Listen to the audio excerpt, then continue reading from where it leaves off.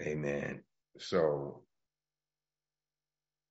this casting down imaginations has been one powerful trip, one powerful journey for us all, and especially for me. And it's funny because Nelly talked about a correction week. Lindsay talked about a correction week.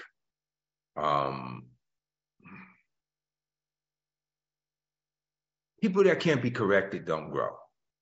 People that can't be corrected don't prosper. There's just no way around it. And I don't mean, I hear what everybody got to say. No, I'm open-minded. The fact you got to say that to most of the time is because you're not, right? You don't have to say you are. If you are, you just are.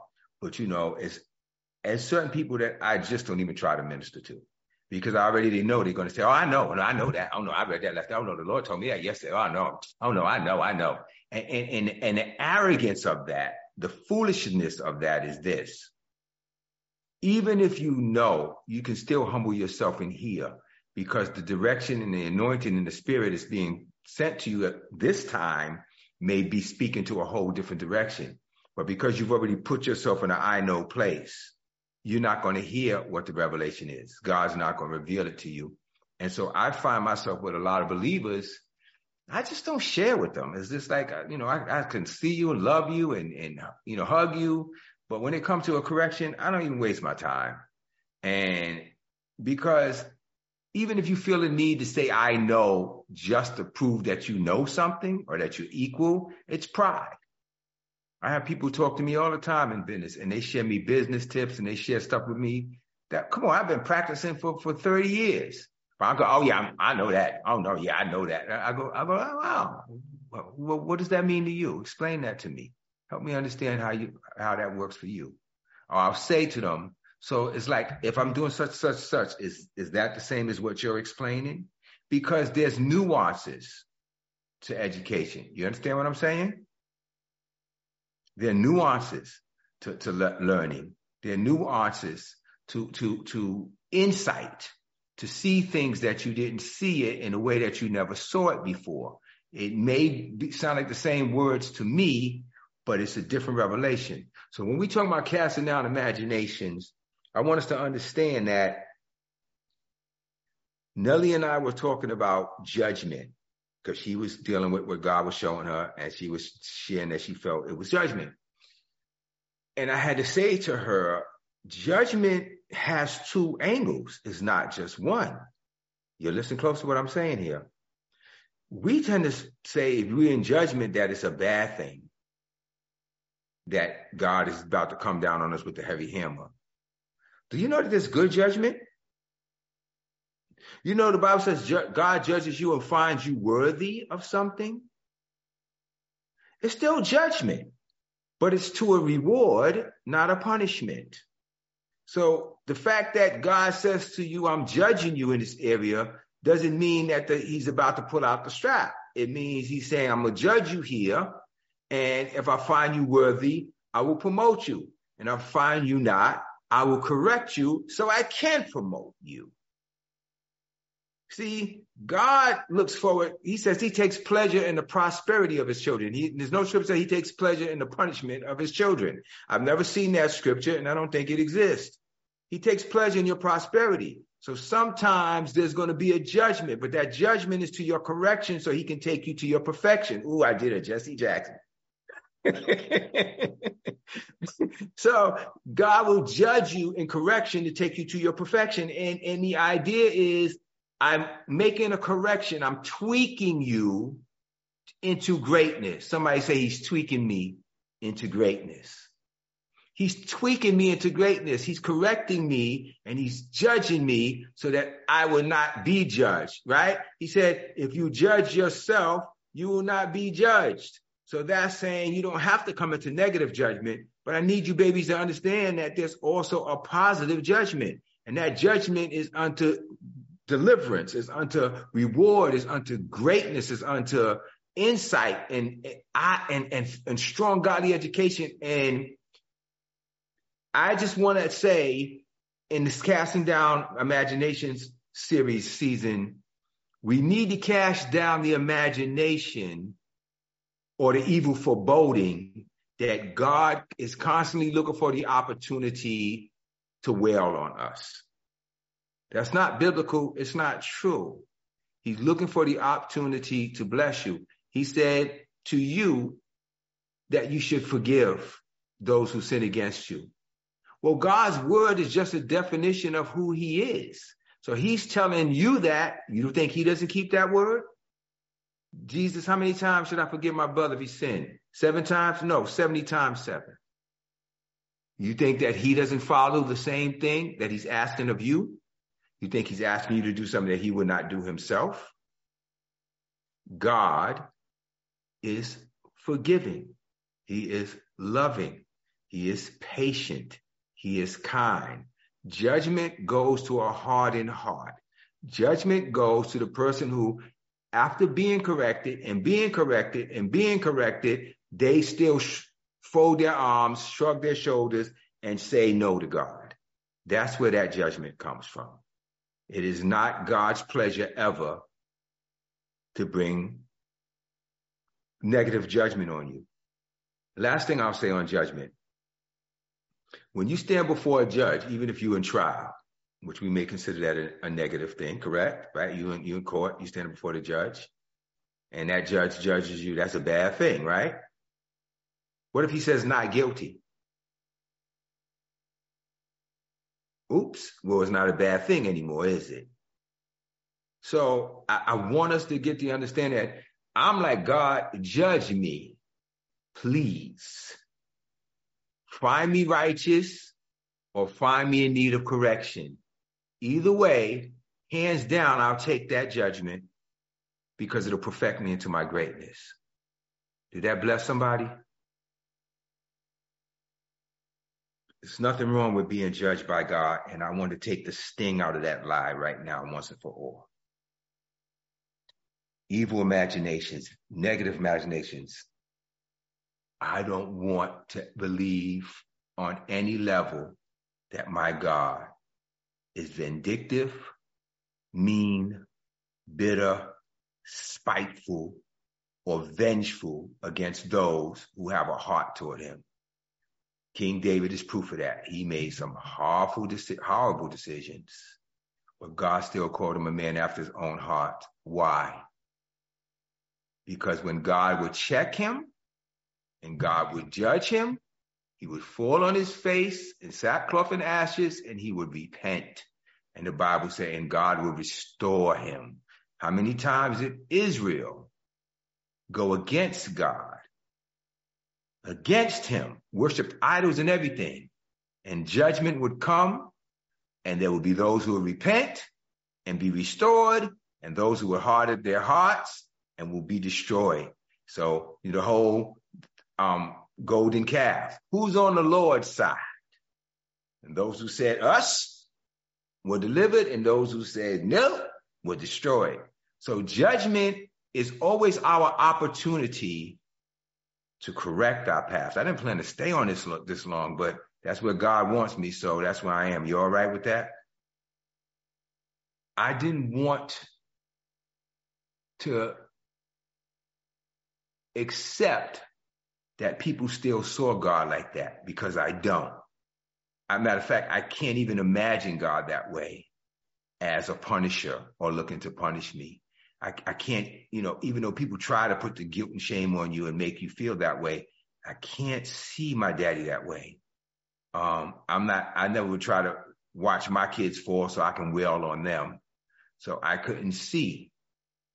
I had a conversation about, which I won't go all into now, about me being abused as a child and physically abused by my stepdad, and he would beat me, and I was explaining literally, like, he would handcuff me to our radiator and naked and whip me until he was tired, go take a break and come back.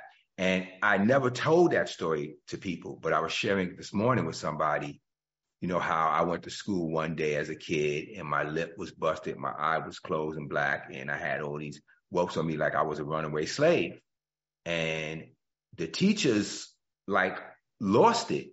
Now, to your new generation, You don't relate to this. Or did they call the cops? For what?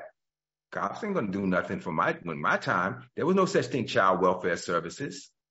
You send you home and you got beat again for calling the cops. I mean, it didn't make a difference back then.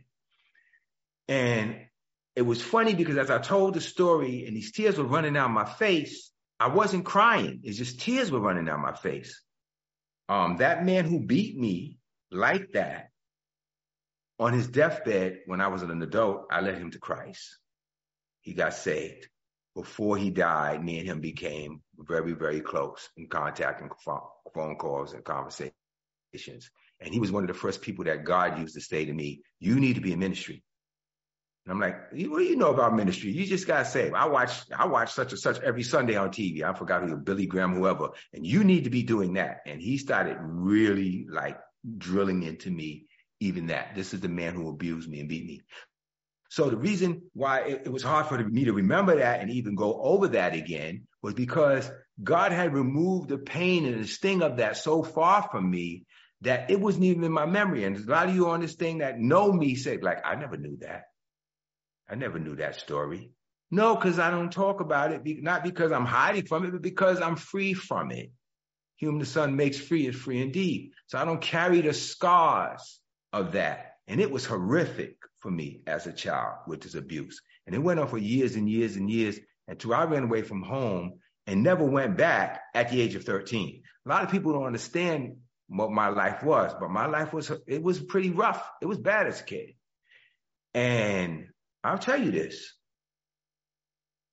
When the Lord moves, he heals totally. He doesn't just set you free. He makes you whole. He makes you whole. He takes away the sting of yesterday. And if you're still walking around with it and you're in Christ, then there's something wrong. Then there's an imagination. I may go to these verses today. I may not. Maybe I may just have this talk with you. We'll just see how the Lord leads. When you redeemed from your yesterday, you are not only redeemed from or removed from the pain, but the scars also are removed from your spirit to your soul to your body. Some of you have been rejected, abused, neglected, emotionally abused by parents, all this kind of stuff, physically. You're not supposed to carry that as a badge of honor for the rest of your life. And I know as I'm telling you all these stories about my childhood, how many of you would say right now, I was shocked. I didn't even know that happened to you. Let me see your hand. See? You didn't know because I didn't talk about it because it doesn't have a hold on me. And I'll talk about it and start crying. And even when I was talking about it and the tears were running down my face, it was like I said, I'm not crying. But I guess I was feeling like, wow, that's a real thing. I never even visited that in my mind. But I was more excited about, I was free from that. It didn't define me anymore. And my memory was, I led this man to Christ when I was 21 years old. I led him to Christ. I tried to kill him when I was 13. And I got saved and I led him to Christ when I was like 20, 21. So I'm telling you, your yesterday don't define who you are today. And if you still carrying around the imaginations of past hurts or past neglects or past wounds, then you need to be delivered. And I want to pray for you because you are not a slave to what you were. You are free to who you are. God's called you to be free. He's called you to live this life whole. He's called you to live this life complete. He's called you to live this life justified. He's called you to live this life untethered from the yesterday.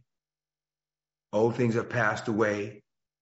Behold, all things that become new. To who? To them that are in Christ. You don't owe your yesterday anything. You don't owe your yesterday anything. I don't care if your yesterday was literally yesterday. You don't owe yesterday.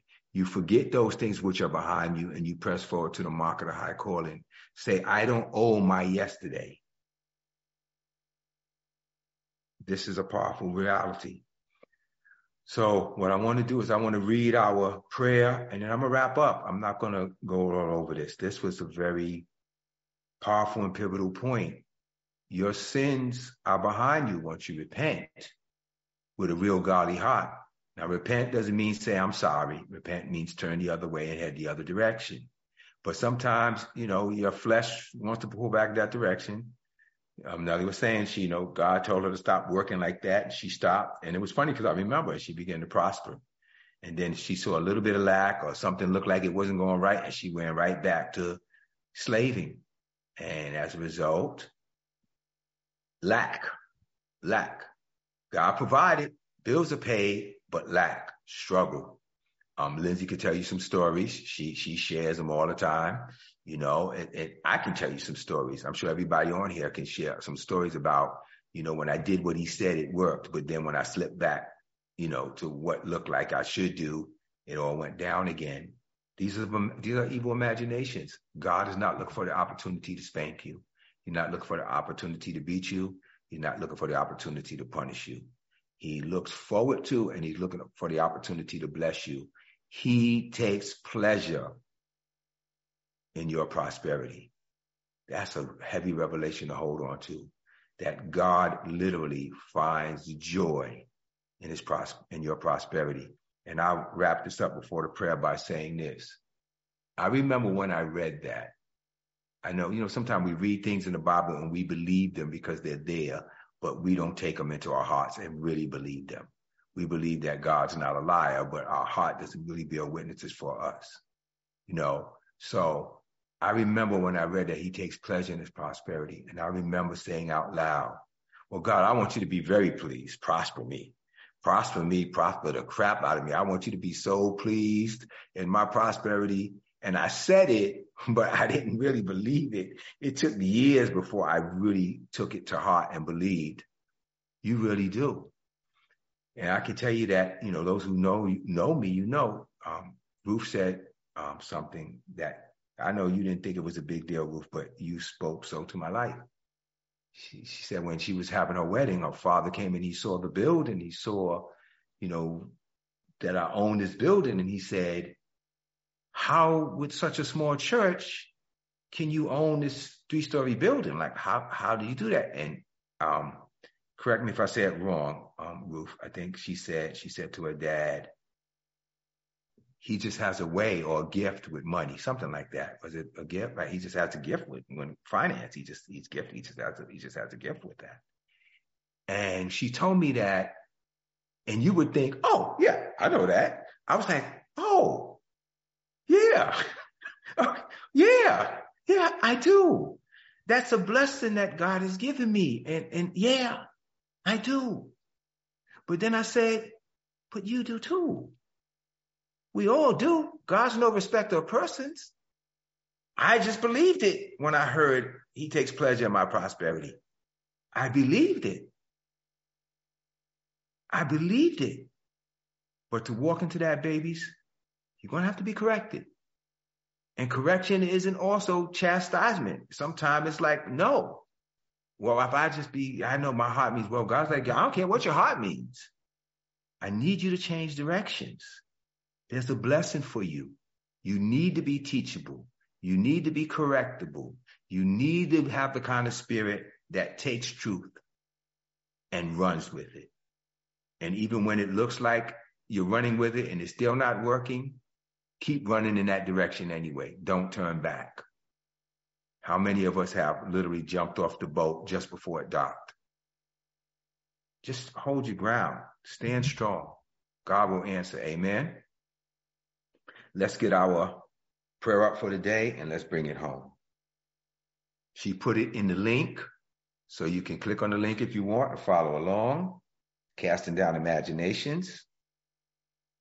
And I'm going to read it. You're going to read it out loud too. I'll do some pausing, but I'm going to go straight through. Still, just follow with me. Father, though I live in this world, I do not wage war as the world does. The weapons I fight with are not weapons of this world. On the contrary, they have divine power to demolish strongholds. I demolish arguments and every pretension that sets itself up against the knowledge of you. I take captive every thought to make it obedient to Christ. In the name of Jesus, I ask you, Father, to bless those who despitefully use me. Whenever I feel afraid, I will trust in you. When I feel miserable, I will express thanksgiving. Powerful, no matter what it looks like. Keep saying what his word says. And when I feel life is unfair, I will remember that you are more than enough. When I feel ashamed, help me to remember that I no longer have to be or live in fear. I changed the words, yes, but that's what I felt spoke. I will not suffer shame. I am delivered from the fear of disgrace. I will not be humiliated. I relinquish the shame of my youth. It is well with my soul, for you have redeemed me.